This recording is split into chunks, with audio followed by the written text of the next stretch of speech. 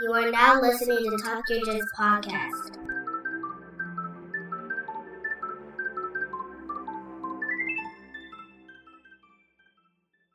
Welcome back to the Talk Yo Jits Podcast. This podcast is, as the name implies, all about jiu-jitsu. I'm your host, Lamar Smith, and today's guest is a 5th degree black belt who trains at Rush MMA located in Bernardsville, New Jersey. Ladies and gentlemen, Richard Raciti. Thank you, Lamar. Great to be here. Man, the pleasure is all mine, sir. How are you doing this evening? I'm doing great, thanks. And you? Pretty good, man. Tired. Had a good training day earlier today, so a little beat up, but I'm here. Nice. All right. Well, first and foremost, I would like to thank you again for coming on to do a episode with me today. Greatly appreciate it, sir. Sure, it's my pleasure. All right. Well, without further ado, let's get the ball rolling. If you want to formally introduce yourself again, by all means, and let's hear about your jiu-jitsu journey. Okay, my name is Richard Raciti. I'm a 5th degree black belt under Professor Joe Moreira. I've been training in Brazilian Jiu-Jitsu for, I honestly can't remember how many years now, but my introduction was when Rodrigo Gracie stopped in my martial arts school to take a couple of Muay Thai sessions with me for an upcoming Pride fight. And afterwards, he asked me if I wanted to roll. And I said, sure, why not? And I did. And he tapped me again and again and again and again. I think the count was up in the 70s because I kept saying, let's do it again. Let's do it again. Thinking I could figure this out. You know, because I rolled with a blue belt once and he pulled me into his guard and I kind of jumped up and walked right over him like in a Boston crab. But this was Rodrigo Gracie. So nothing I did worked. And at that time, I already been through point martial arts, American style kickboxing with the really metallic, cool looking pants and Muay Thai. So it's not like I was looking for anything else. And at that point, you had to convince me. I didn't have to see it. I needed to feel it. And I felt it. And I was convinced. So I started taking private lessons with Sean Alvarez, who was the first instructor out in Abu Dhabi, I believe with Nelson Montero. So I was driving all the way to White Plains, New York, and taking classes with Sean privately while he was getting ready for his UFC fight against, I believe it was Cabbage at the time, who was a BJ Penn guy. And Sean got an offer at some point from the Sheikh of Abu Dhabi to move to Mexico and pretty much watch a hotel being built and kind of oversee it. So you're not going to turn that kind of opportunity or money down. Sean spoke Spanish already, so it seemed like a good fit. And then from there, we worked with his, at the time, purple belt, Jojo Guarin, who's an extremely talented jiu-jitsu guy. We trained with Jojo for a few years. He would come train our class one day a week, and I took over teaching the other days. And then Jojo opened up his own academy, and I didn't know what to do or where to go. And I called Sean Alvarez, and he suggested I give Carlos Gracie a call. I'm like, yeah, sure. Just, hey, Carlos, Richard, remember me at the seminar? I bought that black gi from you. You remember me. I'm thinking that's going to be a dead-end road. And I really didn't want to do the IBJJF Gracie Baja route. I kind of like more of an independent type of music, independent artists, and independent martial arts instructors. I had already been through the Korean thing, the Japanese thing. I've been treated like a second-class citizen by a ton of different martial artists. I didn't want to go through it under a Brazilian instructor either. I'm a grown man. I've been fighting a long time. So one of my closest friends, Hideki Frazier in California, who is now a 7th degree black belt under Professor Moreira, introduced me to him. We spoke on the phone. I flew out to California, but then I was a brown belt. I was like a brown belt with no home. I couldn't go up anymore. I couldn't go sideways. And I didn't want to be one of those self-proclaimed guys that just gives myself a black belt that comes back to haunt you. So I contacted Professor Moreira. I went to California. Then he came out by me. We trained for a while. He finally tested me. And I got my black belt under him. And I've been with him ever since. I can't imagine being with anybody else, as a matter of fact. I just love the way he formulates his jiu-jitsu. And I know a lot of schools may or may not teach his principles, but I did. I did my own stuff too, but the principles work, man. They just do, especially for older grapplers. When I was a younger grappler, I moved as fast as I wanted to. Now that I'm older, I move as fast as I have to. There's a big difference. Big difference, yes. Yes, and he is, besides being a phenomenal martial artist, he's also like a sweet human being. You know, I like the Brazilian culture where everything is a hug and a kiss, whereas in Japanese and Korean it's more formal. And I mean, I was bowing to guys who own 7-Elevens. I was bowing to guys who own because they were Korean or Japanese. Hello, sir. Hello, sir. I'm like, half you guys can't even do what I can do. So when I got into Brazilian Jiu-Jitsu, I like the fact that it's more back when I started training, for you to go to purple belt, you had to be able to beat all the blue belts and go to the next rank up. I kind of like that because you have to be able to do it.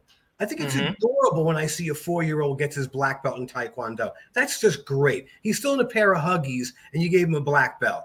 Or 89-year-old woman earns her black belt. Again, really, really cute, adorable. But seriously?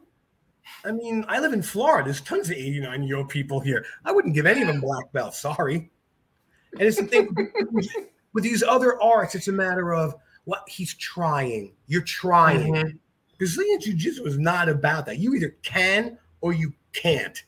And that's what I like about it. You have to admit, when you tap because somebody has you in a lock, you're acknowledging that they were right at that particular moment and you were wrong. And you get to do that and go on and continue to train and do more. Whereas these other things, they stop and that's it. Well, you hit me in the face, you knocked me out, you scored a point, and it's over. Imagine if kickboxing matches went on after a knockout. Let's do it again. BJJ's do. We get to do that. Right. For sure, man. Yeah. As you know, we're under Master Joe Moreira as well. My instructor is one of his Michigan black belts. And I got the opportunity to meet Joe.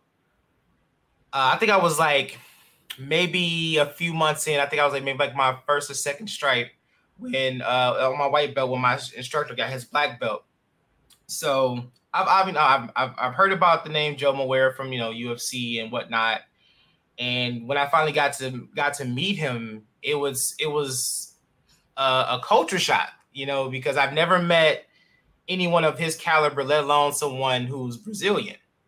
So when my instructor was, talking about, he's like, yeah, that's my master, Joe Moreira, blah, blah, blah. He's like, just to give you a fair warning, Joe taught himself English. And it shows. So I was like, all right. And he always talk about eventually you'll learn how to speak Joe. So I asked everybody this who's under Joe Moreira. So, I mean, you trained for a long time, but how long did it take for you to speak and understand Joe? Having come from a culture where I had to understand the Koreans and the Japanese, my name is Rich Raciti. Under Master Bai, I was Lich Raciti. I mean, the man never used preposition. Lich, what are you doing now? I'm like, what are you doing now? Do you take a course in broken English when you come here? Prepositions, pronouns. So I was used to it. Professor Moreira has a very, what I would call, thick accent. But I think if he was American, he would have that same accent. It's like listening to James Earl Jones talk. If he was Japanese, you still hear James Earl Jones coming through. So Professor Moreira, he says, guard. Pass the guard. Yep, pass the guard. So I've gotten better at understanding him like you and I are talking. I can see some enunciation. I can see your mouth moving. It's on the phone that I had problems where I would say, okay, all right, okay, go ahead, I'm like, did I just book a seminar? Is he coming in November? Is that this November? I'm like, what the hell did I just do?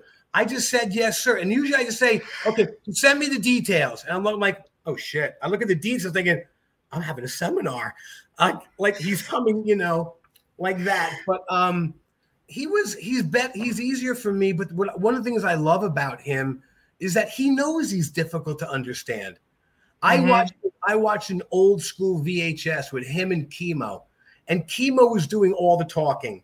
And when Professor Moreira spoke, it was like, all right, this is why Chemo's doing all the talking. I could understand it. But now, having been around him more, it's still a little bit difficult on the phone.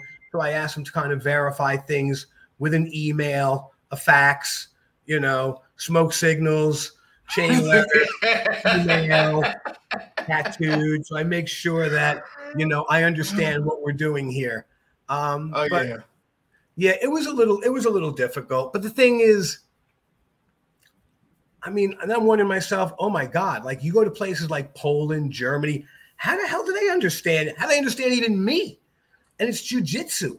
It's the language. He's shown me things where he didn't have to explain it. It was so obvious. Yeah, my effing arm is bent this far. I see how you got me there, and it's listen, he put me out cold in a seminar once. He was demonstrating a choke, and I'm in his guard, and he's doing some kind of a different variation of an X choke, and he has his knees against my chest, and it really didn't feel like anything. And the next thing you know, I'm embarrassed because I thought that I wasn't paying attention to him. He was talking. He's Richie. I'm like, I'm really sorry. I lost my train of thought. No, I was unconscious in front of little kids. Yeah, he put me out. like this. And he's basically like, my neck is going like that. He's going like that. And he's going like that. And after I came to consciousness, my student, are you okay? I'm like, yeah, let me just get up and walk around. And I was okay, but I was like, wow, I did not see that coming. That was a sneaky little anaconda creep up on you kind of choke. Usually you can go, okay. There was none of that, man. I went from happy to comatose in a split second. And then even after that, I was apologetic because I thought I had lost focus. And I'm like, well, he was talking and I was maybe doing one of these things, but no, I was unconscious. Yeah. I've had the experience of experiencing a Joe Moreira smash pass.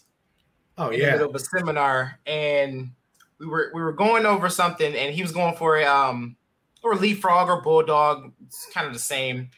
And Joe, he's going to show the technique for 100% of the technique. So I'm under him at this point, and I can just feel everything just slowly doing like this. And right in the middle of him talking, someone else asks him a question. Oh, yeah, I know those. He stops. He stops in the middle of the crawl. All of his weight on you. Yeah, you're basically tasting your own spine through your chest. Like you feel internal organs, and he's on top of you. And then he looks up to answer the question. He looks up, and the body gets pressed down even more. It's like this. Yeah, I know. And you're dying there on the bottom. You just want to kill the guy asking the question. And I'm under him. I'm like, what do? I don't want to rush Joe, but at the same time, I'm slowly fading, and I can just feel like every time I try to take a deep breath, it just goes. Ugh. So I'm like, okay. And I just kind of like finally got my arm up and tapped him on the waist, like, He's like, okay, work. I'm like, all right, give me a minute to breathe here, but I think I got it. No, I've been there where he's demonstrating. I'm very flexible from my kickboxing days. So my legs, I can do a perfect split, but I'm not doing perfect split with somebody holding my leg this way and Joe Moreira on top of the other leg. That's a whole different feeling. And the amount of pressure he's able to exert, the amount of downward pressure. And a lot of times, a lot of people don't understand the difference between horizontal pressure and vertical pressure. If I lay on top of you in side control, chest to chest, that's one feeling. But if I put my rib cage on your rib cage or on your chest, that's a complete different feeling. Your ribs are not meant, your ribs are meant to go compress front to back. It protects your heart and your lungs. Side to side, though, they don't move at all, which is why most people get ribs broken on their sides and not in the front. Obviously a bone popping out of somebody's sternum. I mean, I have seen it, but it's not something that's often. So his, even not his, but, I call it Joe Moreira, BJJ, and sometimes he gets mad. He goes, it's not. It's just Brazilian Jiu-Jitsu the way it should be taught. Some people call it old school. And I watch him. I'm like, okay, could Professor Moreira do a really cute little berimbolo move? Maybe, maybe not. But could he stop somebody trying to do it on him? I think absolutely. Of course. Moving him and all of that new wave jiu-jitsu and all the crap like that's going on in, point. And I'm not a big point jiu-jitsu fan. That's like, to me, it's like playing point karate. People started to call that a wimp thing and, well, there's full contact. Well, full contact to me in jiu-jitsu is going for submissions. And now it's not even like, how'd you win your match? I won -1 to 0. I'm like, you must be proud of that medal, huh?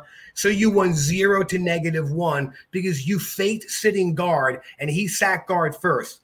And that's your strategy for winning, is knowing the rules so well that you can stay right on that razor sharp line and faking people into making mistakes. That's not how real jiu-jitsu matches start. You start, you high five, you stand up, and now people are like, I'm going to sit on my ass and butt scoot. Everybody was butt scoot fighting. Woo, those scoots were fast as light. I'm going to butt scoot near you. My dog does that when he needs his anal gland suppressed. And I'm going to watch you on a mat with a black belt, sliding your ass across the mat, trying to scoot up to somebody. And then it's the other guy's obligation to engage you. Like, you're scooting your ass on the floor. Why would I want to engage with you? I'm laughing at you most of the time.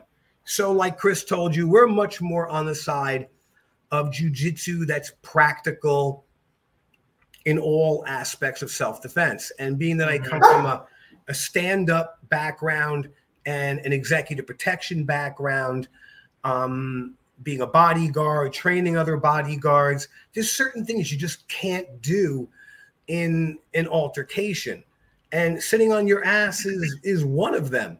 You can't grapple two guys at one time. Some people say they can. I know Brazilian Jiu-Jitsu is becoming big for law enforcement, but are you rolling onto your weapon side? You've got all this rigging on you. How are you going to be pulling off things like arm bars? What about how can you hold on to your weapon? Weapon retention for law enforcement is number one. You and I are rolling on the ground. I'm doing a Kimura on you. What's your other arm doing? Is it reaching for my gun? So, we'll do a lot of things differently in jiu-jitsu. And Chris took over a school in New Jersey that was strictly a point-based system. And now they're learning how to, okay, your thing is not hitting people. I get it. You're a pacifist. You don't want to hit anybody. You love jiu-jitsu. Jiu-jitsu means gentle art, but you have to be able to stop other people from hitting you. Can you block punches? What would you do if someone did have a knife? And now that I'm in Florida and every idiot in the world can carry a gun here, what would you do if somebody pulled a gun? Look what happened to someone like Leandro Lowe. Really amazing jiu-jitsu practitioner. And he got shot in the head over a bottle of beer. Yeah. Because when you threaten another person or another man's ego and you hold him down, pin him down, you better be able to finish that. Because if you get up and walk away, you don't know what he has on him or what he's going to use. There's too many people who resort to weapons and guns as a way of solving every argument out there. It's come with the go-to move. It's like you start at DEFCON 5 with guns if you have them. So things like that are stuff that we work on a lot more than just going for points. I mean, if I'm going for submissions and I wind up winning on points, I'll take it, but it's not my goal. My goal is to make you submit, tap you. That's right. That's my favorite part of jiu-jitsu. So, my schools generally don't do a lot of competition, but when we do compete, we tend to do really, really well because we focus on the principles laid out by Professor Moreira. And there's certain things that we do that are a little bit simpler. We had gone to a tournament. Our first tournament we went to, I brought 12 guys. Out of 12, we won 11 gold medals. Nice. Joe didn't win a gold medal. Was the last guy who went. He's like, well, I don't want to ruin the streak. I'm like, hey, you just kind of did, didn't you? Yeah. Oh, crap. Don't say that, man. So he already gave me the excuse, and he lost. We're not really sure where he's buried, but I'm sure he's doing well someplace. So, and the reason we won is all my guys did the same exact thing. One of my favorite positions in jiu-jitsu is north-south. While everybody else is in side control, looking to get the mount, looking to attack arms, I'm going the other direction. I'm going for your head. I'm going for your neck. And our particular top position in north-south is flat on our stomach. We are next to you, on the side of you, not on top of you, on all fours. I'm giving you zero room to move. And we'll put people in that position because everybody's always blocking the mount. And it's a shorter distance right to the computer. Go to where he's breathing, go to where he's thinking, go to the most vulnerable part. He has to defend that north-south position with both hands. Mm-hmm. And that's to manipulate him because now all of my weight is on him. And one of the reasons I figured this out is because I'd gone to a tournament at one of Professor Moreira's tournaments, and he matched me up against one of his beasts. And I was pretty jacked. But this guy was mean, man. I just got my black belt, and this guy looked like, I'm like, oh no, what happened? Was like a mean, tough dude. So I seen everyone play it safe. Professor Mansour is there. I'm like, you know what? I'm the new guy. I'm going to go for like a really cool judo hip throw that I get all the time. Well, in my mind, it worked really well. But in reality, he kind of stepped around me. We ended up on the ground, on the mat, and he had me in north-south. And, dude, I could not get out of that to save my life. I'm like a baby whale flopping my arms, trying to go this way, that way. I didn't have the experience. And he managed to put his sternum right here on my mouth and my face. So I finally got out, but he didn't win on anything. He didn't score any. It was just, he just got the better position. So, of course, they raised his hand. I accepted that. I go back to my hotel room. I pulled down my lower lip. I had a hole under my lip through into my jaw. Like I can stick my pinky in it. I'm like, ooh, yeah. I mean, literally a hole. He had grinded a hole into my entire gum line that it opened up. And I could literally stick my pinky in here where it's like up under here. I'm wiggling around in there. So I know it's in there now. But I started to have a whole different respect for north-south position. I started working on it more and more where I was not going to be on all fours. I was going to be flat. I was going to have his arm against, his body. I'm going to get that arm triangle type choke. I'm going to move my hand onto his hip so he can't move in. If he tries to turn me over, I switch to the other hip. And I just began working with my guys. We won every single match with that choke. No one could stop it because everybody else was heading south and my guys were heading north. So we still work on it constantly. I think it's one of the best moves out there. And even now, since I started adapting a little bit more for my guys, I see a lot more variations on north-south too, where I would actually sit through, which I did, was sit through and crank the guy's neck backward and throw my leg over his leg, almost a reverse north-south. So I think it's one of the least vulnerable positions to get reversed on. Okay, so you may get out if you're lucky, but where are you going to go from there? You don't have, I'm not going to let you butt scoot, or I'm not going to let you pull me into like a butterfly guard or scoot underneath me because I'm never coming off my knees. I'm staying flat. I'm staying flat on my stomach. So we are not like this north-south. We are like this. We are side by side. Whereas my head is right next to your head, and I'm pushing my cranium into your head, and I'm just going to make you the most miserable human being in the world until you have no choice but to tap. Wow, I've never really seen north-south play like that. I don't see any reason to be on top position in north-south and be on all fours. With Professor Moreira in side control, a lot of times I do what I call the professor. I do 3 types of side controls. One is the Professor Moreira, where you're on all fours, letting the guy do something so you can open him up for a counter. If you smother the guy, you lock him down, you're going to have to loosen up your arms eventually to go for your submission or arm or whatever. So I like that. I also like the hip-to-hip side control. kind of Rafael Lovato Jr. move, where if you're going to hip out, then my chest on your chest is not going to help me. But if you're going to hip out, I'm hip to hip with you. My hip is where your hip goes, my hip goes. So I'm actually almost on my hip. And the third one is twister side control. I completely reverse everything the other direction. And I have my head up against your head and my body and my shoulders up against your arm. And I'm pinching it into your head. It's miserable. And you can go right to the mount from there. You can go from a couple of different positions. So I like all three, and I'll go from one to the other to the other. You know, if I'm in a Professor Moreira, all fours, he pushes out. Maybe I'll sit through and go to the hip to hip. If he tries to push me back, and then from hip to hip, I'm right there for north-south. Because, again, most people are defending you're mounting them. Most people are defending you going for your submissions. I may go for a Kimura, the far side Kimura, and while I'm doing it, I'm just setting him up for my north-south. I'm going to wrap my hand around his neck as soon as he starts to move from my arm, and then he's going to know, you know, he's going to have to fight out of it, not just get out of it. Mm-hmm. Wow. Yeah, like I said, I've never seen North-South play like that, so I'm gonna have to look into that for sure. Yeah, that's different. That's really different. I'll send you some videotapes. You know, again, it's a little bit different than side control, where I may give the guy room. In North-South, I want to smother you. And I want my sharpest parts of my body, my hip bone, against your most vulnerable parts. Years ago, I trained some guys out in Pennsylvania out of school, and those guys were like country boy crazy. And I showed one of them, the craziest one, who was a rugby player, how to do a cranium lock. Mm-hmm. And he's like, "What's that?" And I showed it. I did it on him. I said, "Put me in your guard." And I grabbed the back of his neck and I put the top of my head into his eye socket. And I'm like going like that. He's like, that. So he does it in a tournament.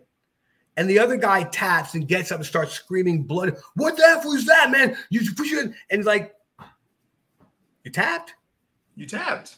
Yeah. But he'd never seen that type of move before where you're going for the orbit. Because I've taken some catch-can seminars with guys like Tony Caccini, and the catch-can wrestling type of moves, or the difference in some of them compared to jiu-jitsu, is a lot different. Where a key lock in BJJ, you're coming across under here, you've got the guy you're in like that. In catch, they're pushing it out to the side. So instead of your arm being like this, it's like this. Now try resisting a key lock when your arm is out here as opposed to in here. They push it out to the side. And they have a lot more brutal moves, because back as, you know, catch wrestling days in the early days, they call them hookers. You had to hook and break something. Because, you know, in poor times, if you and I are going to fight and like, listen, man, let's just go ahead and like mess around and make it a draw. We'll both get paid. Well, the audience doesn't like when you do that. They start to catch on. So the rules start to change to like, okay, you have to literally break an arm or break a finger. We want to see a bone coming through for one guy to be the winner. So a lot of the catch techniques came from, do you ever see the movie Gangs of New York? Mm-hmm. Okay, like the fit under the nose, in the lip, fish hook, yeah, stuff like that. And it was all kind of legal in catch. So people like Carl Gotch brought it to Japan. You know, the Japanese revolution in wrestling came from us, and they just perfected it. And the difference in Japan is no matter if you win or lose, the fans love you. Here in America, you lose one match and you're done. Of course, if you win one match, you're calling out the champion. You know, one day, I'm calling out so-and-so. It's my first match. Even though I'm amateur, my first card ever, I'm calling out the champ. I'm like, here we go. Everybody want that fast route to success. Well, you know, which is okay, but I mean, if I had to ask people why they first started getting in martial arts, it's usually because they wanted to be able to defend themselves. Then they'll say, well, against the average person. Well, the average person doesn't go around giving people a hard time. It's the more than average person. You have two types of people out there. There's a bad dude, and there's a guy having a bad day. They're two different personalities altogether. A bad dude is someone who's been in fights, been in prisons, hit people, doesn't care if he gets hit. That is not someone you want to run across.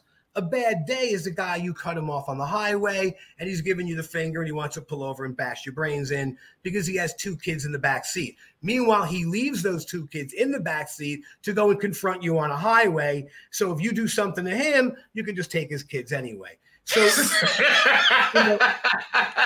when people are angry, they lose every sense of tactical thinking. And that happens often. And it's the same thing. So let's just say that argument does happen. You really want your kids to see you butt scooting out of the side window when the guy's holding a gun? All right, put up your hands. Hold on. I'm going to butt scoot. Let me sit down a second. The best chance you have is if the guy dies laughing just from watching you do something like that. So, when you have jiu-jitsu that starts on your knees all the time, they don't start standing up. The other guy's not trying to throw any punches ever. You get a false sense of confidence, and that will betray you when you need it the most. When someone's really going to throw down, and all of a sudden you're going for certain techniques. And like my guys understand liability. It's very easy to go for a double leg takedown on somebody and have them smash their head on the cement, and now they're dead. So now you're in court. Every penny you have is being drained. Your family is being stressed out, and you can start all the GoFundMe pages you want, but they're going to want your ass in jail for killing somebody. So you can't always go for these takedowns and throw people on hard ground. I mean, we're responsible for what we do, unfortunately. So we do talk about justifiable force, even in our Brazilian jiu-jitsu classes. How come you wouldn't just throw the guy like that? Can you determine how he's going to land? If I was able to get the throw off and I had the capability, like a gun disarm. We teach a lot of gun disarms in Brazilian. Ones that don't flag you. I'll just take the gun like that. That's great. Now, when it goes off, that shell is going to come right up and hit you in the face and burn your nose. And I've seen it happen. I did a gun disarm video maybe 25 years ago or longer, and Mike Swain, 4-time Olympian, 4-time judo legend, he did a judo disarm in a gun, and he brought the gun to here, and when the gun went off, the flash went up his face. And have you ever smelt burning nose hairs? It's not as good as I'm making it sound. It really isn't. I mean, he got like this red Hitler burn on his face. You could smell the nose hairs, and we had to like put makeup to redo it. But that is what would happen. So knowing where the weapon is pointed, you just can't do this stuff. Like, the Gracie Jiu-Jitsu came out with the Gracie Jiu-Jitsu gun arms. When were they ever doing gun disarms? Like, how did you go from jiu-jitsu to doing guns? And a lot of it came after 9/11, when everybody in the world, every taekwondo instructor or whatever became, I'm a counterterrorism instructor. Like, really? Are you going to, round kick everybody in the face? That's what you're going to do? You jiu-jitsu guys, I teach gun disarms. You're just going to scoot your butt up there and grab it? Just scoot up there under the radar? Little butt scoot and grab his gun? So it's kind of like, people have a problem staying in their lanes sometimes. It's not enough that you've got your niche and corner on this, but you have to have it all. So everything I teach, I practice, I train in it. I look for the best people to train with. I'm not just all of a sudden offering a zillion different things because it's a new fad. Everybody wants to learn this, so I'm teaching it. And so, I think that Brazilian Jiu-Jitsu, I love it. I think it's the coolest stuff. It's fun. It's casual. I like that my students don't have to walk on pins and needles. Because you mentioned about, Professor Moreira, and I know you're trying to get me doing impersonation. I can just see me getting the phone call. Richie, you think it's funny, huh? You think it's fun, my boys? Richie, let me tell you something, okay, my friend? I'm going to come to you. I'm going to put you a choco so bad. You're going to die in my guard. You're going to have to order pizza from my guard. You're not going anywhere. So I'm not doing it. It's not happening, Lamar. Don't try to pigeonhole me into that. I tried so hard, but I just couldn't get it. I'm sorry. Too smart for that. So all right. Glad we got that out of the way. But it's funny. The first time it's I got some good stories with him, some funny ones. once I checked him into a hotel room in Pennsylvania, and we're getting checked in, and there's two guys standing right by the door next to him, and they're smoking weed. And he just walks by, kind of makes a face. I'm like, listen, I'm sure he knows what it smells like and everything. And so as we're walking out, I say, hey, guys, can you do me a favor? Could you kind of like blow the smoke in the other direction? I just checked my friend in, and he's not into that. And of course, the one guy's got to say something stupid to me. He's like, how are we going to blow it in the other direction? The wind's going this way. I'm like, well, you could always walk on the other side of his door so it goes beyond. Like, why am I explaining wind to you? Right. But they were kind of migrant workers staying, and there was two of them, and they kind of gave me a look. And I said, please. I go, the guy next door? I said, yeah. I go, you ever see the UFC? He goes, like the ultra? Yeah. I go, he's one of the legends. I go, you don't want to get him angry. No. I go, well, I'm telling. I said, just do me a favor. That was it. So, he really appreciated that. But he's the guy that I was a stray, and he took me in, and that's something that I'll always appreciate. And he not only did he take me in, he's always treated me like a friend first. I'm about a year older than him, so we're like the same age. He watched me teach Muay Thai or boxing drills, and I'm very big on hitting on the same side I'm hit on. So if you hit me here, you're getting hit here. You hit me here, you're hitting here, giving 3-1. You kick me on this. I always punch you or kick you on the same side you're kicking me on because you have to retract it. I don't block here and punch here. Bang, bang, bang, bang. And he liked that concept. He's watching me teach. And so, he recognizes my strengths. And as far as jiu-jitsu goes, I recognize that when I roll with him, I'm like a 2-year-old. It's like your father's playing Superman and holding, come on, you Superman. I mean, I realize that I'm grappling literally with a pair of Huggies on, because he's going to do whatever he wants. And every time I have an answer, he's got an answer to the answer. It's just really tough to get over on him. And I think, I don't know if it's true, but I read a story where he had visited Brazil maybe 10 years ago, and they matched him up with some new hot guy or something like that. And he beat the guy, submitted him, but he wasn't ready to compete. I mean, his jiu-jitsu was solid. I watched the match between him and Hickson, and it was a relatively even match. I don't know. Hickson won, but, it was interesting to watch some of that old footage and watching him in the UFCs or, watching some of his jiu-jitsu matches going back and see his personal development in jiu-jitsu from when he first started too. Yeah, it's amazing. Like you said, just seeing from where he started to like now, and he's still evolving. His game is forever changing. Like we get so many videos, sent to us where he's, changing something about the snakes or changing this and changing that. And, it was like when I first started training jiu-jitsu, it was like, okay, we had 9 snakes. It turned to 12. And I think I forgot who I talked to. Another Joe Black belt. He's like, yeah, we're up to like 23 different snakes. I'm like, wait, what? Yeah. Like, I'm like, we don't know these yet. Because I know for a fact that once Joe comes back, we're going to have to know him. He hasn't taught us yet, but we're going to have to know him. I mean, the thing with him is that he realizes a lot of people when he goes and does seminars that they're not doing his thing. For the time he's there, that he knows that they're doing their own thing because jiu-jitsu is an art. And everybody wants it. People want the latest and greatest. But, I mean, how many? I heard it was like 25. No, I talked to Joe Jr. I'm lucky if I know 9. I mean, just thinking off the top of my head, because even when he talks about his 1, 2, 3, 4, 5, there's like 3 different 1, 2, 3, 4, 5s. The one is, okay, 1 is over the foot, the 2 is here, 3, 4, 5. Then he's talking like, and this is one, like, wait, there's another 1?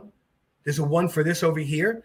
And I spoke to my friend Hideki Frazier, who's been with him a long time, and he goes, listen, dude, I've been with it, is my dog. I've been with him. All right, Homer. Come on, boy. I've been with him forever. He goes, and I still maybe know 10% of what he's teaching me, and he's like a 7th degree, but he's got so much information. And just when you think, I mean, I love his choke series. Just when I thought I saw all the different ways he can do a choke, he's showing me, and it's not that he's remembering it. It's just, he's picking it up. And students have asked me from the beginning, how do I remember all of this stuff? I said, don't even try. Don't try. I don't remember. Don't try. Remember what you like the best. And since it's a martial art, what you like the best should be what works. When you say to me, well, my favorite move is this, I'm like, I've literally never seen you pull that off once. Why would I possibly be your favorite move? Your favorite move is in the 85 percentile and up submission rate, not the one that you suck at, but you still like it. That should not be your favorite move. Make it your favorite move by getting better at it. But I mean, I'm constantly remembering things that I did 6, 7, 8 years ago, 15 years ago. And a lot of guys are out there looking online, learn it on Monday, teach it on Tuesday, which is not a bad idea, because once you're at a certain rank in jiu-jitsu, you're learning how to learn. You're focusing on how to focus. When you're getting someone teaching a move and you're watching it, you're better today than you were as a white belt at picking up the nuances. And have you ever played a game called Jiu-Jitsu chess? Yes. Now, Jiu-Jitsu chess to me is a prime example of slowing down your game, because if you can't see it slow, there's no way you're going to see it fast.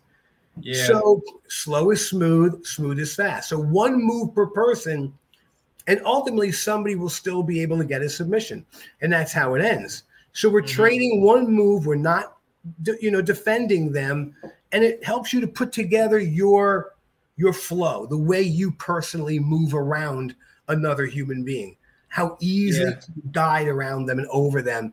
Are you keeping your weight constant? Do you know between vertical pressure, horizontal pressure? I mean, I sucked at math in high school. Geometry, that's a circle, that's a triangle, that's a square. Anything other than that, don't confuse me. But if I had to explain geometry in a sense of when jiu-jitsu, horizontal planes, vertical planes, different types of pressures, different types of movements that keep you on top of another person. That's exciting to me. And I understand it. Kind of like my math was not there. I could count money like that. But anything else, I'm like, Richard, what's 1 apple plus 2 apples? What's 1,400? Like, I got that. So the money thing I got, and I can still do that. I can add money in my head as long as it's money. But anything else, I'm like, I'm lost. So I would often, I went to an Eric Paulson seminar once out of Kyoto, Brazilian Jiu-Jitsu in Long Island, when it was owned by Grandmaster Masur, and he was teaching out there for the Eric Paulson seminar. Great seminar. I have to always bring somebody with me because they can remember everything, because I can't remember shit after a seminar. So I started writing down notes. Well, you've been to a seminar, you're sweating like a dog. Look at your notes after. It's like a prison letter. It's got like sweat all over it. All the letters are blurred. I can't even tell for the life of me what I wrote. So I would bring one of my students, Sam, who would constantly be able to remember. No, it was like that. Like, okay, cool, thank you. And he expected me as the instructor to be good at all that stuff. And like, I'm not. Same thing with people come in my school to join. We just finished an MMA training session. I've got bruises, a black eye, and I'm bleeding. Someone comes in for information. Hi, can I be just, hi, I'm the instructor. The guy's like, God, you suck. Look at your face, man. Is there a better instructor here? Is there someone that doesn't get hit so much? And I mix up with my guys. So, of course, I'm getting bruised up and scratched up and everything. But I can tell when people came in, they're like, is there another instructor? Are you like the slow instructor or something? Are you the guy they just keep around in the gym, like in a boxing gym? The guy who sits in the corner can barely talk anymore. Hey, let's go there. Like that guy. Like, are you him? I'm the teacher. I'm sorry I look like this. He said, no, unfortunately, I'm the instructor. Well, it's me. Yeah. Then you try to explain why you're bruised up and why you're scratched up. And, the days where the instructor doesn't get hit anymore, unless you're just one of those guys who, teaches like chi power, and you go like that, and you sort of, they fall apart because you have the power of suggestion over them. Unless you're one of those jokers, then real instructors are going to get in there with their students, and they're going to, They're going to get dirty. We're going to fight. We're going to train. I mean, everyone had to go through me. And I like fighting. I always did, and I always will. So when I go back with my guys, I'll roll with everybody. I'll train with everybody. And I'll get out there and do what they're doing. Yeah, man. That's the same thing with my instructor, man. Same thing with us. We roll. Anybody who wants to roll, we'll roll with. Yeah. You know, if this is your first class or your 100th class, if you want to roll, let's roll. Let's work. You know. I agree. I mean, the thing is, you know, some people call it disrespectful. They ask the instructor to roll, and maybe it is, maybe it isn't. But as an instructor, you should always be prepared to roll anyway. I mean, you know, and a lot of guys won't do it because it's on them to win. I mean, there's no way you're beating me in my school. This is not going to happen. So I will do anything and everything humanly possible to win. And the older you get, and the bigger the guys get, new guy comes in, yeah, I'm 185 pounds, former NCAA wrestling champion, 5-time this. I'm like, oh, cool. Can't wait to get on the mat with you. And of course, they're going to go into beast mode. And, you know, even though I always have that concern, I still say yes. Let's go. And let me show you what jiu-jitsu is all about. Let me show you what it's like to feel comfortable on my back. We had a guy come in once, Hungarian judo guy, and his wife came in with him, and she came in, and he's the European judo champ, Hungarian this. I'm like, all right, cool. I'm like, I'm not sure what Hungary even is, but whatever. And she built him up. He came in, went on the ground with my guys, and back then I had a lot of Polish guys, and the Polish guys were rough, man. They like to fight. They like to drink, and they like to fight. And not one of those guys got taken down by this judo guy. And all of my guys, when they were on the ground with him, just destroyed him. He had no ground game at all when it came to judo. So if he couldn't throw you, he had no answer.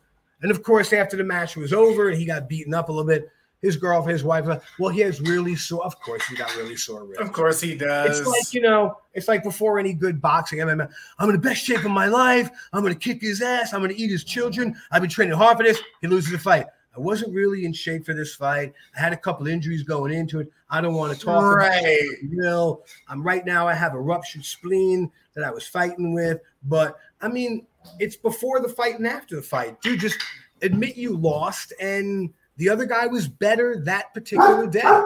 Losing a fight, and that's the difference between jiu-jitsu. I know that a lot of people quiet dog, a lot of people call jiu-jitsu matches fights. And no disrespect to any of them, but if I hear I've won you've won 300 jiu-jitsu matches. Some of them may have been MMA fights, but it's not a fight. It's a match. That's why they call it a judo match. You know, so and which is why, you know, my guys stayed out of it a lot of times. I don't follow it that much as I used to. I'm not watching as many UFCs because I want to watch fighting, not bragging, not talking. I was one of the original guys who started doing seminars with MMA fighters. So my first seminar was with Matt Hughes. Wow. He was a tool. He was a tool. I mean, Dan the B7, one of the nicest guys. We had a great time. Boss Rutan, great time, great sense of humor. Frank Shamrock. Dean Lister has like the sickest sense of humor. So him and I got along really well. We had, within 15 minutes, we probably had the most disgusting conversation I've ever had that just went to the bowels of hell so quickly. I knew he was my kind of guy. Chris, lights out Lytle, another great guy, great sense of humor. You know, the entire time he's in the UFC, he was a fireman. So we're sitting on the edge of my boxing ring talking, and I said, I hear you're a fireman. He goes, yeah. I said, oh, man, I love that. He goes, you're a fireman? I go, no, I'd like to be a pyromaniac. I go, I just love watching shit burn. He goes, honestly, so do many firemen. I'm like, really? I'd let it go for a couple of minutes. Like, let's just see where this is going first. I see the blazes. There's a kid, second floor window. Give it a minute. Just give it a minute. Let her work for it. Let her want it. All right? She has to work for this. I mean, come on. So, you know, here you are, a firefighter saving lives, and he has that kind of sense of humor. And, you know, I went out to dinner with Dan the B7. when he had the 70s porn mustache, and the guy's back is as wide as a trailer, and we couldn't find a decent place to eat, so we went to like a posh restaurant that had flowing curtains, and the food was all laid out with squiggly lines of crap on it. A huge plate this big with a meal like that big in the middle of it because it's artsy. Right. And we sit down, and he looks at me and goes, if my wife knew I was here, she's been dying for me to go to a restaurant. Like, this is the restaurant most wives would love for you to take them to. And here I am with him, and he's with me. So the waiter sachets up, and he's like, hi, my name is Fontaine. Will you guys be sharing a meal? Dan looks at me and goes, do I look like I share my meals? To the guy. The guy like scurries off, like, okay. And I mean, it was literally the worst meal we ever had. It was like, Dan is a huge man, and they serve him a meal the size of a chicken McFucking nugget. And he's like, this is dinner? This is like a sprig of parsley worth of food. So, right. Going out with those guys, and Rich Franklin, I had him out. I was Rich Franklin's first seminar, and he was just making it out. And I came out to my house in Pennsylvania. He walks in my yard, and my dog was 175 pounds and a monster. He comes running up, and Franklin almost like poops his pants when the dog ran up to him. Oh my God, what the hell is that? Is that a horse? I'm like, that's my dog. He's like, what is that? I said, it's an Anatolian Shepherd. They're bred to kill bears. He's like, is he friendly? I'm like, to me, I would not get in his cage, So I got to have a lot of seminars with the guys back then, and I got to figure out, who were really just nice people and who were not. Like I said, Matt was not a nice guy. Like you and I are talking right now, he would just pick up his phone and make a phone call. Hey, how's it going? Yeah, and his wife was pregnant at the time, so he's asking his wife on the phone, "Where are you?" Well, what room are you in? Well, I'm like, what is this, Beverly Hills 90210? Are we standing by Dylan's locker because he doesn't feel right? Like, what kind of grown-up asks questions like this? And she's answering them. And by the time the seminar had ended, I was like really annoyed with the guy's lack of friendliness and just really standoffish. So I'd read on one of the magazines somewhere that his wife was indeed pregnant. They were going to have a baby and name it Hannah. Well, Hannah was my dog's name at the time. So I made sure to mention that before he left. And I was like, yeah, it's my dog. Her name is Hannah. He goes, oh. He's like, yeah, we're having a baby. Really? He's like, I said, you should tell your wife. He goes, I don't think she'd like that. I go, I think she would. That's a good name, Hannah. It's biblical. Hannah. Yeah, it's my dog's name. The one who butt scoots across the floor when he's got his anal gland. That dog, he butt scoots. I know you don't like that, but he was kind of a kid, man. I mean, everybody else was super nice. Some were more professional than others, but I mean, I kind of like that time. And now in MMA, it's kind of, I mean, even in jiu-jitsu too. I look at some of these guys that are in the open professional BJJ league. And all I can say is it's a good thing they don't test for steroids.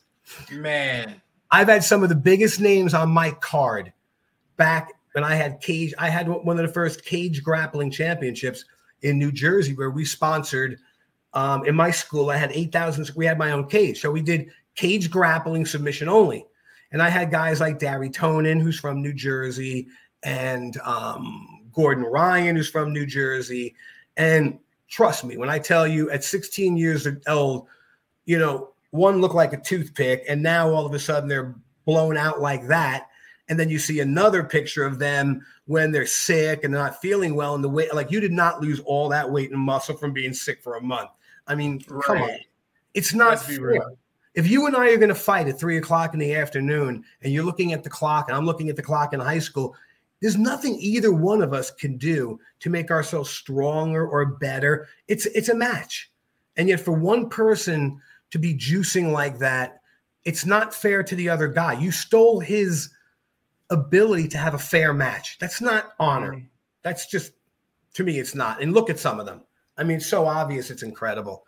And they'll deny it. But I mean, I've seen who I've seen in person up close before and after. And I work out, I've lifted weights, I've been a trainer. I know what it takes to get that kind of size and what's natural and what isn't. Like that Liver King guy. Yeah, okay. Finally he comes clean. The fact that he's on roids. And Joe Rogan called him on it from the beginning. He kept saying no, because it becomes sociopathic. If you say it long enough, you'll start to believe it yourself. But when you look down and you see a needle sticking out of your ass, I'm sorry, but that should take your illusion and completely destroy it. So, I don't think it's fair. I think that they should drug test in that. If you're going to call it a professional sport and it's a combat sport, then you should drug test for it. And watch how quickly all these other guys wind up falling off. Yeah. Yeah, because I think an article I just saw where Gordon Ryan was talking about if they start testing in jiu-jitsu, it'll hurt the sport. Well, that's intelligent. It'll hurt the sport for what? This is not WWE wrestling. This is not fantasy.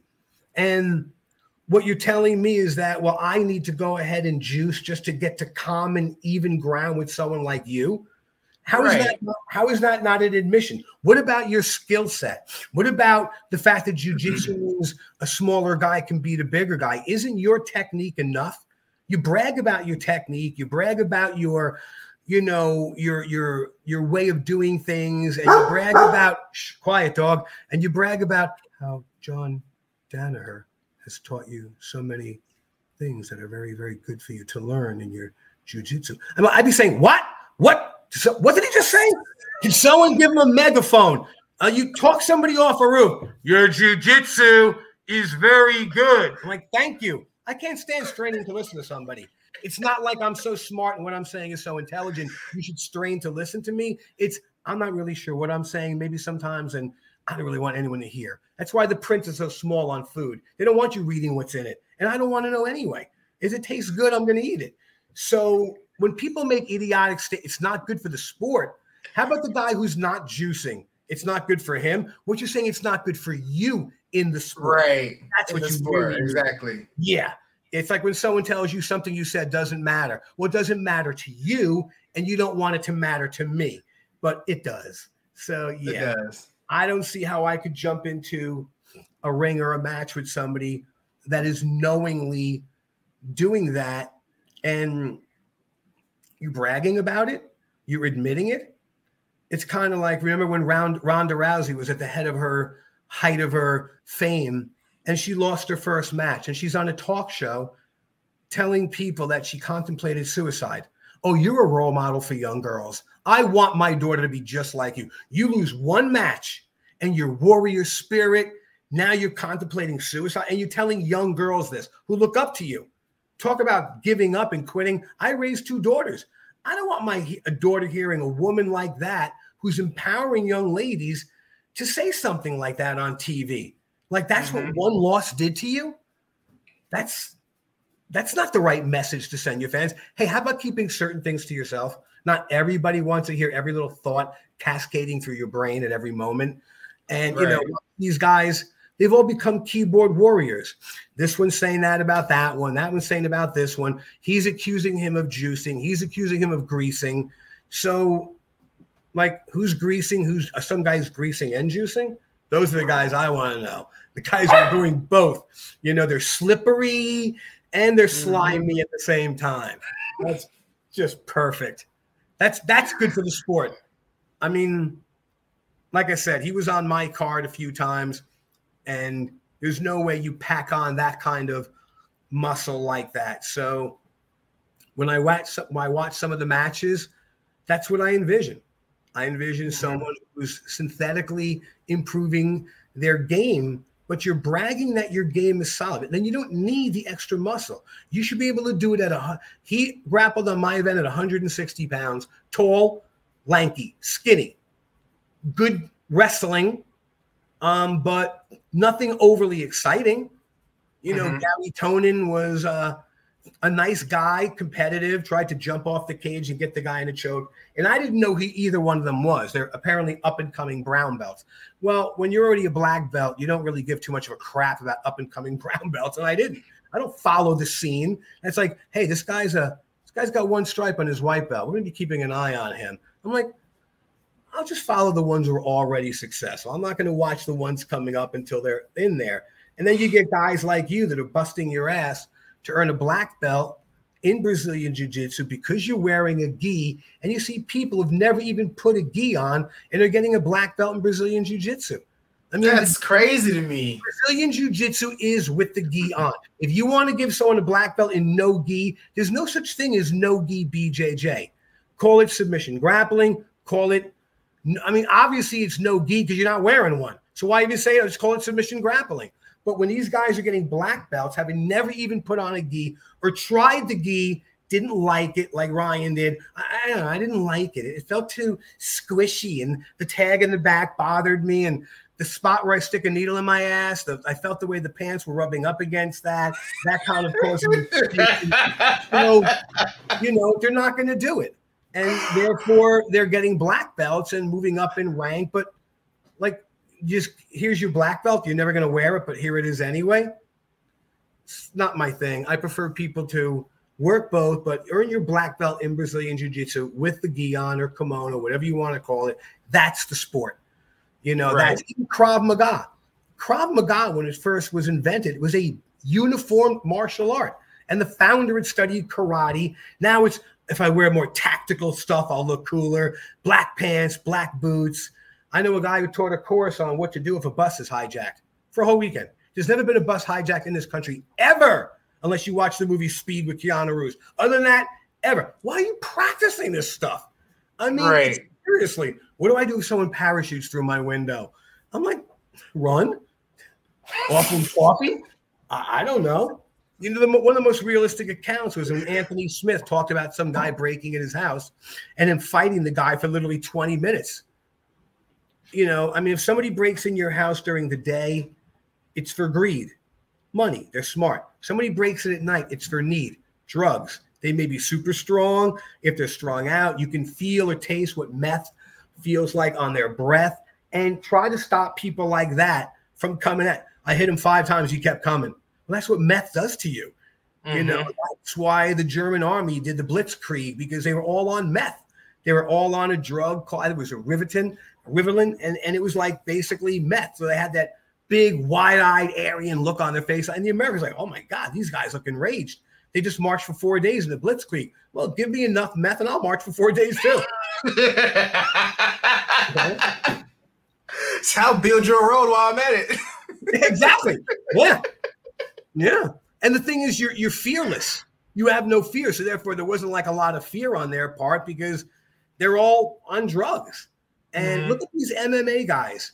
I mean, there are more MMA guys now in prison than politicians. Like, they're all going to jail. It's getting to be like football. They should call junior football future wife beaters instead of like junior football, because the level of things you have to take. It's like, there's a great special on Netflix or Prime about Dorian Yates, the former British bodybuilder and Mr. Universe, the mass monster. He talks about the roids, talks about weed, talks about all the things that bodybuilders have to go through to get to that point to win a Mr. Olympia. I mean, you're literally destroying your body for that top honor. And some of these guys in jiu-jitsu are doing the same thing unknowingly. They're like, what are you going to do when you're 40 years old and you're like a cripple? You're going to talk about back in the day when you're counting out your change at a CVS like that, and you have a coupon, but it's for Rite Aid. Oh, yeah, this is for Rite Aid. Like, what's going to happen to you? And I don't think many of them care about it. And the other thing, too, is they've got such great nutritionists who work on their corner, who are recommending what they take, and ingest, like right. this. And I was saying, yeah. Look at the UFC. How are people still getting busted for drugs? They're testing.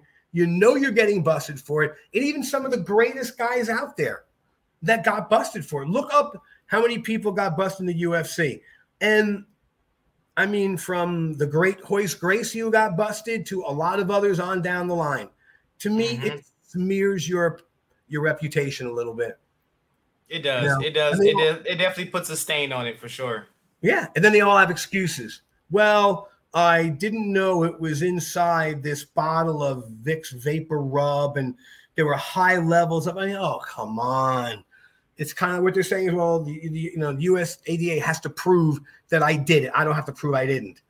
And they find little traces of something. Well, it's because you didn't wean off it fast enough, or they find it. And you have other guys who, I know Matt Riddle, Matt Riddle was a great UFC guy, great guy, and they basically drummed him out because he got caught smoking weed a few times. Right. Did that really enhance his performance in the ring? What did it do? What did he do after he fought? Went home and fought a bag of Doritos on his couch.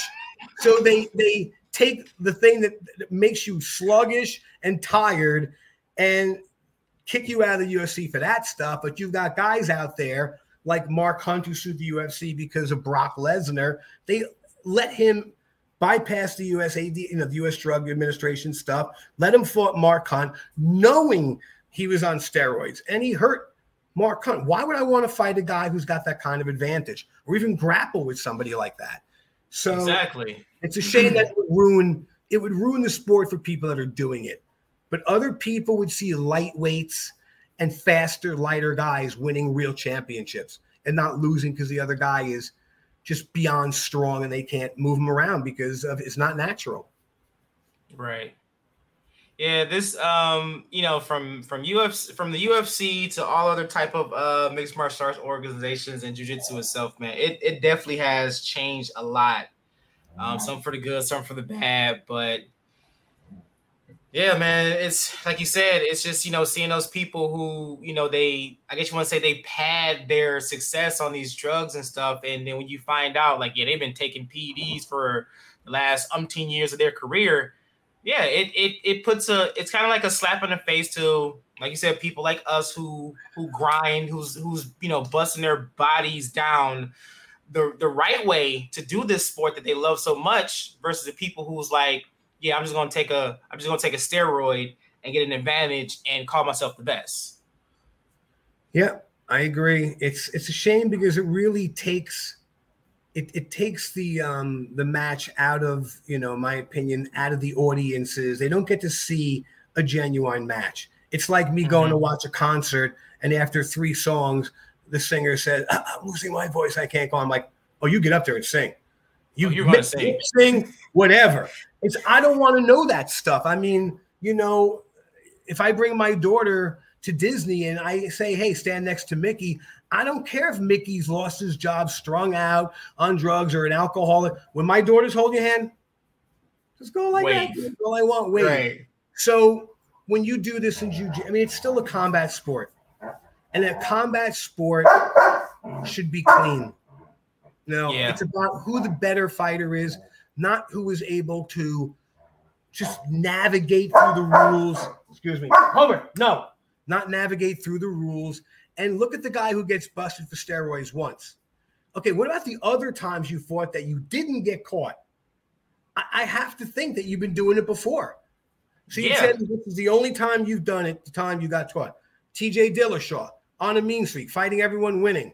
Gets busted for steroids, 2 years off, comes back, does okay, but not great. All right. So all the fights you had before you got busted, how many of them were you able to slip in under the radar? Were you able to get it out of your system just before that test? Or if they come knocking on your door? I mean, that's one reason I wouldn't want to be a fighter today. Hey, I don't want someone knocking on my door at 2 o'clock. Hey, would you mind pissing in a cup? I'm like, dude, I'm 63. I piss every 5 minutes. You want to wait? Want to sit down and have a coffee real quick? Exactly. Yeah, when you hear that start and stop, that's me trying to fill a cup for you. So, I mean, I understand why they do it, but I wouldn't want that lifestyle. I love to fight. I love to train. But if I had to do that for a living, a lot of these guys also wonder what's going to happen after MMA. As a bodyguard and a bodyguard instructor, a lot of them try to come into my world. They don't want to be in the background. They don't want to have their ego in check. You're not there for you. The less I see of you, the better off I am. And they don't know how to handle verbal diffusion. What happened? Well, he shook his hand, so I snapped his neck. Good move. Really good. That's going to look good on. That's going to look good on the news tonight. Why you killed somebody. And, look what's going on today. I mean, choking is getting a really bad reputation. Everybody's choking everybody else, from what happened. And people don't get, there's 3 different types of asphyxiation: mechanical, positional, and then bodily. What happened in Minneapolis to George Floyd was a positional asphyxiation, shin. what happened in the subway in New York when the guy grabbed the homeless guy and choked him until he died. I mean, did he have a weapon? He was yelling out, I want to kill people. He was obviously mentally unhinged. So what made you decide you're going to put him in a chokehold and choke him for 20 minutes? Was he threatening anybody? Now, that guy, of course, people are jumping into his defense and they're putting a GoFundMe page. Dude, you're going to jail. This is New York City. We don't like our homeless, but we don't want anybody else to mess with them either. You mess with one of our homeless, we get the, sure, we don't want to see them. We don't want them around. But if you fuck with one of them, we're coming after you. You and after the homeless dude. And I don't care if he's a former Marine, blonde hair, blue-eyed. There was no reason. Your life was not imminently in danger, and neither was anybody. You weren't saving anybody. You used a choke move. Is that your go-to move? So you have your legs around him. I could have put him in seatbelt and not put any pressure on his neck or anything and held him there. But no, you put your hands around his neck for 20 minutes. That's what you learned in the Marine Corps. So while you're doing that in the Marine Corps on the ground with some enemy guy, everyone's just running around you, doing all kinds of shooting and stuff, and you're on the ground choking a guy for 20 minutes. That can't be everyone's go-to move. You can't do it. Why are these guys? I see guys online bragging. Here's one of my 9-year-old kids in my jiu-jitsu class fighting against a school bully. He got him in a chokehold. That's what you're teaching all these 9-year-olds, to choke everybody. That's a life ender. If I have you in an arm bar, you can tap. The worst thing I can do is dislocate your shoulder or your elbow. But chokes, if you think about it, if you and I are in class together and we're training, I'm grappling, and I put a choke on you, the only reason I'm letting go is not because you're tapping, is because I want to. Right. Let's just say I have one of those days. I'm having a bad day. I'm not a bad dude. I had a bad day. My wife left me this. And next thing you know, I'm choking you and I'm leaving it on way too long. I mean, every time we roll with somebody and we involve the use of chokes, we are putting our lives in their hands. Right. Like that airline pilot who decided to fly his plane full of people on the side of a mountain. Okay. Other than that incident, he had a good record, but there's something going on in his life. So I don't encourage little kids or my young adult, even my grown-ups, stay away from people's necks. Seatbelt, get them down. Let them put one hand down to break their own fall. You just can't grab everybody by the neck. And it's happening way too much because a lot of these jiu-jitsu guys are using that as the one go-to move. When in doubt, choke them out. When in doubt, choke them out. That's great. And what are you going to do? You're going to hit me that line about being carried by 12, jury members or whatever that crap. That's great till that steel door slams shut on you. When you go to your refrigerator at 2:00, you want something to drink. None of that's happening anymore. Not anymore. No, I used to train law enforcement officers that actually worked in jails, including CERT teams, the guys who went in with the tortoise shells. And I value my freedom way too much to make a mistake like that and put my hands on somebody's neck. You learn a zillion jiu-jitsu techniques, yet that's always your go-to move in a real situation. Right. And the crazy part about that is you can still restrain someone if you got them in that position. You don't have to hold them tight. Great point. Just give What have you been told your whole career? Position before submission. Okay, so what do they mean by position? Controlling position. Controlling their body. So if I'm controlling their body, I don't necessarily have to choke them out and put them unconscious. I understand you're going to try to get out of the move. There's a video years ago of Matt Serra mounting. And the guy's like, "I'll kill you." And Matt, I got the mount. He was law enforcement. And Matt said, "Do you have him?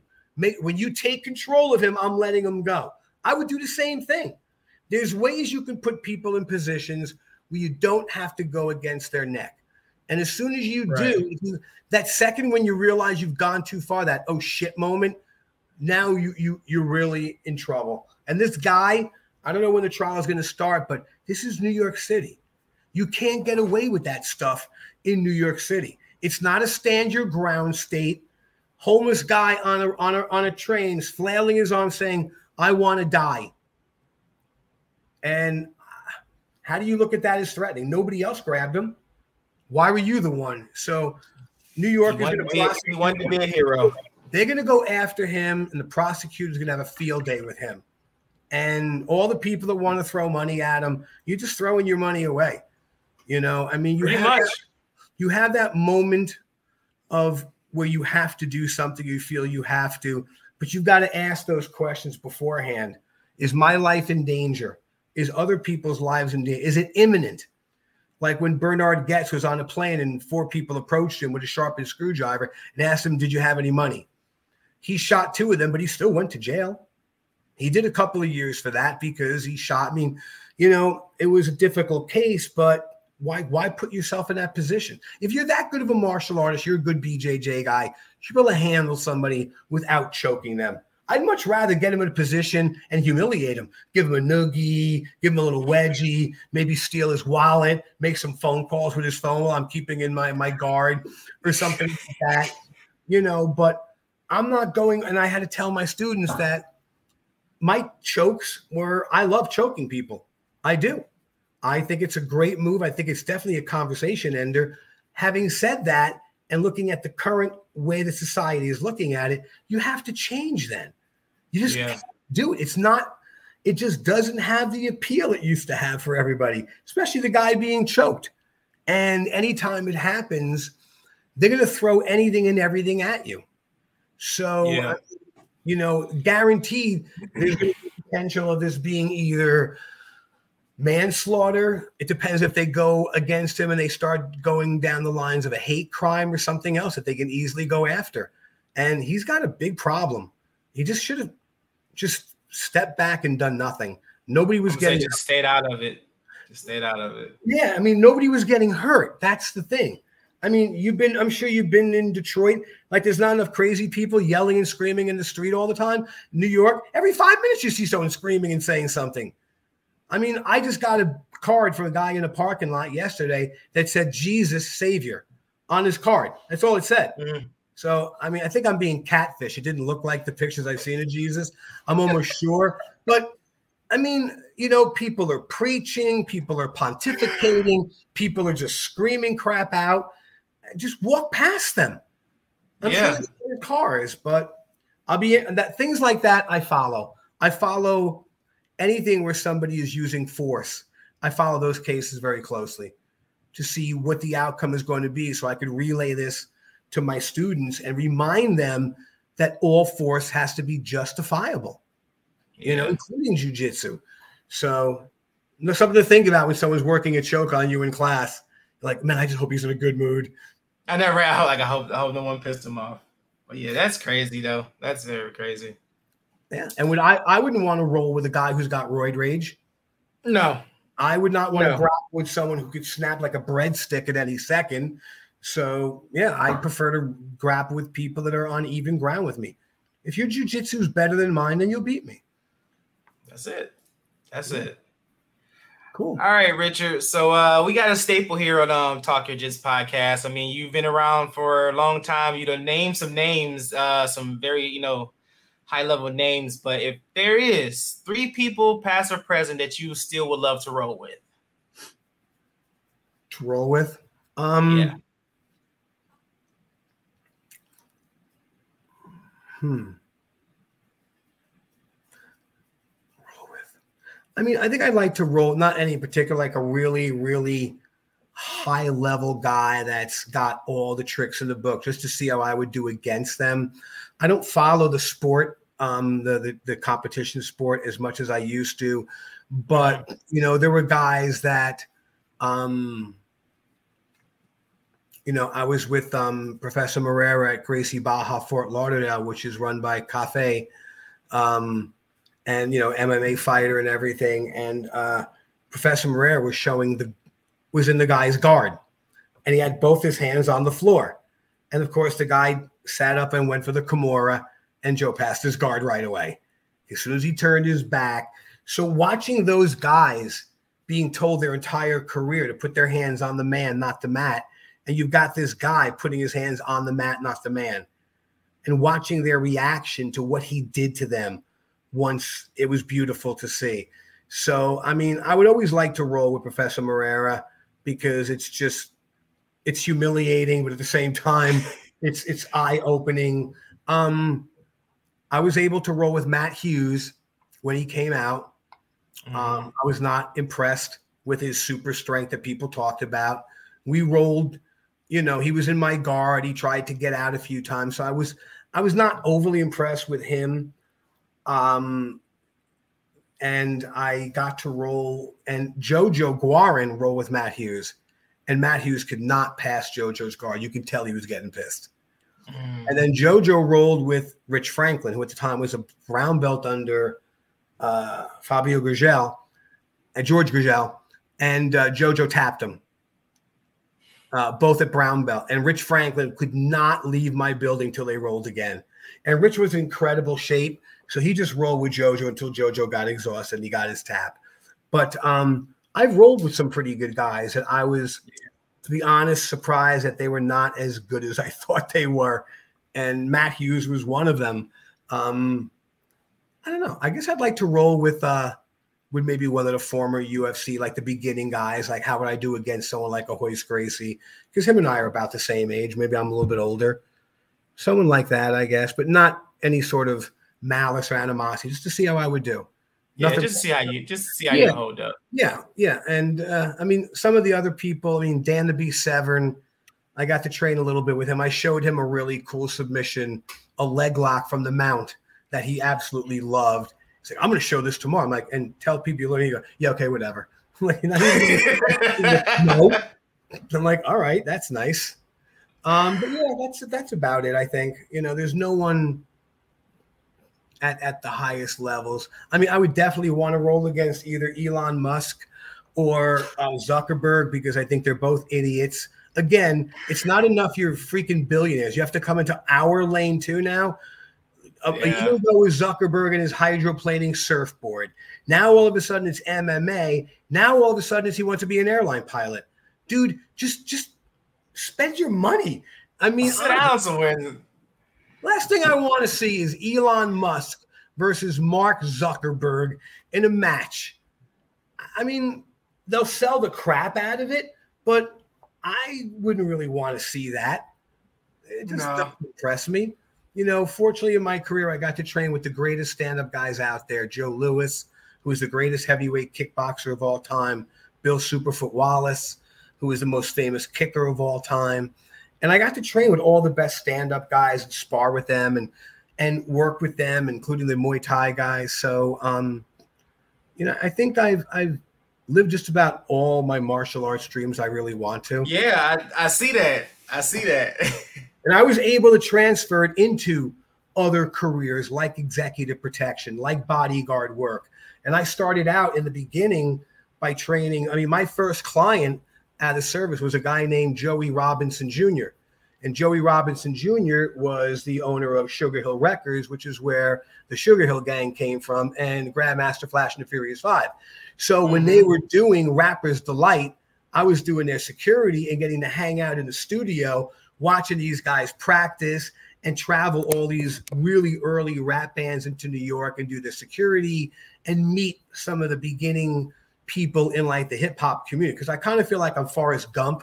I've been around a lot of different things that happen, like I've been here like that, which that movie proves if you're an idiot, you can meet 4 presidents. So I met maybe 1 president, but I got to meet people and train, all these guys in the entertainment industry.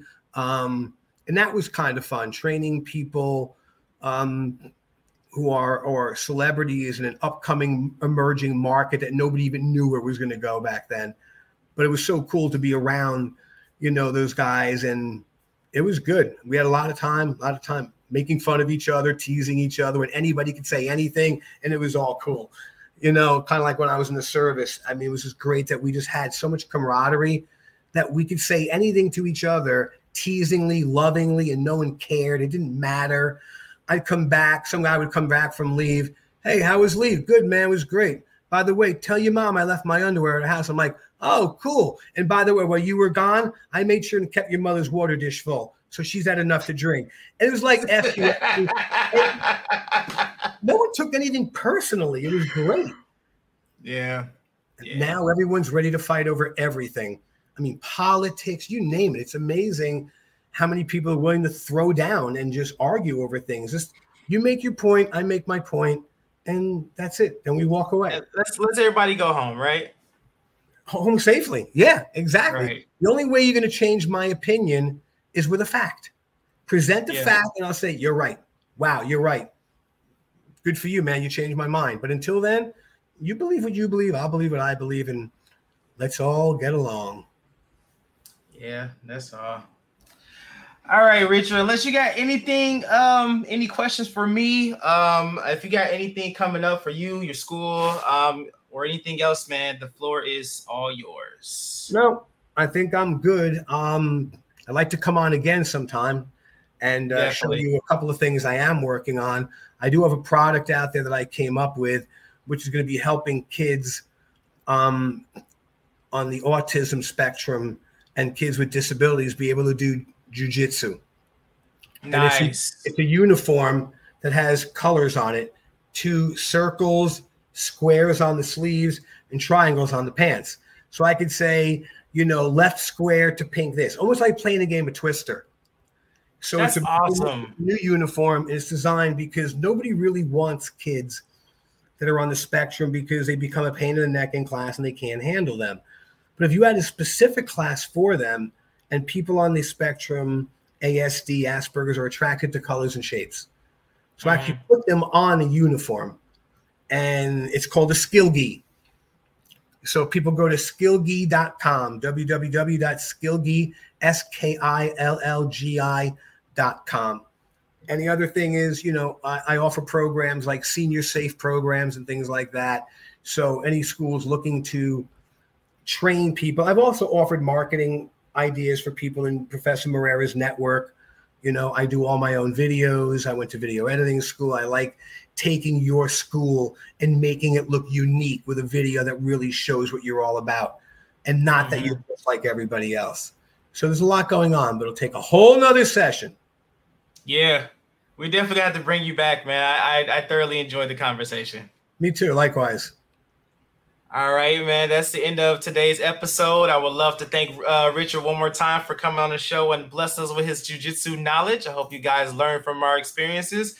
Please go and follow our Facebook, Instagram, and YouTube page to stay updated on all future episodes. This has been Talk Yo Jits Podcast. Keep rolling, keep grinding, and remember, long live jiu-jitsu. Have a great day. All right, guys. Thank you.